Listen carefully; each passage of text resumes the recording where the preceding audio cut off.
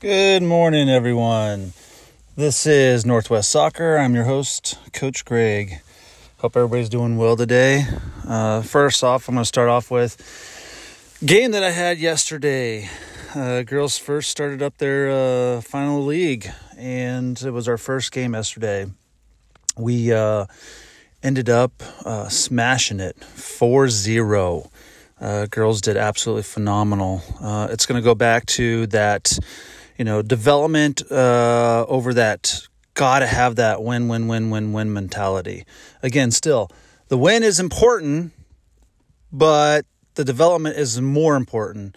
And so I've been really working hard with the girls on trying to get their mindset onto you develop, the more you develop, and the things that we work on, like good technique, good touches, understanding the game, understanding your role as a player on the team and the position that you play. And when you start to play like that, actually things start to come together a lot more smoother. And things do happen. Goals do happen. We get the ball in the back of the net. So for this game, it was amazing. Girls did really, really well. Still got to work on, spacing and some things like that. But for the most part, they did absolutely phenomenal. Now, the difference between this game and some of the other ones that we've had is that they are starting to figure out that that mentality of, hey, let's just go out there and really work on just playing soccer and working on the things that we have been working on in practice.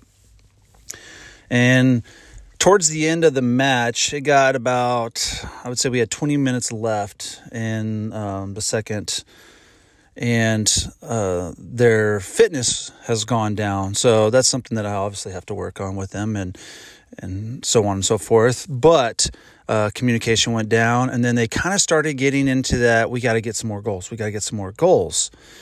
And that mentality right there starts to drift away. Then, the play starts to look a little bit more sloppier. Their communication goes down along with their cardio.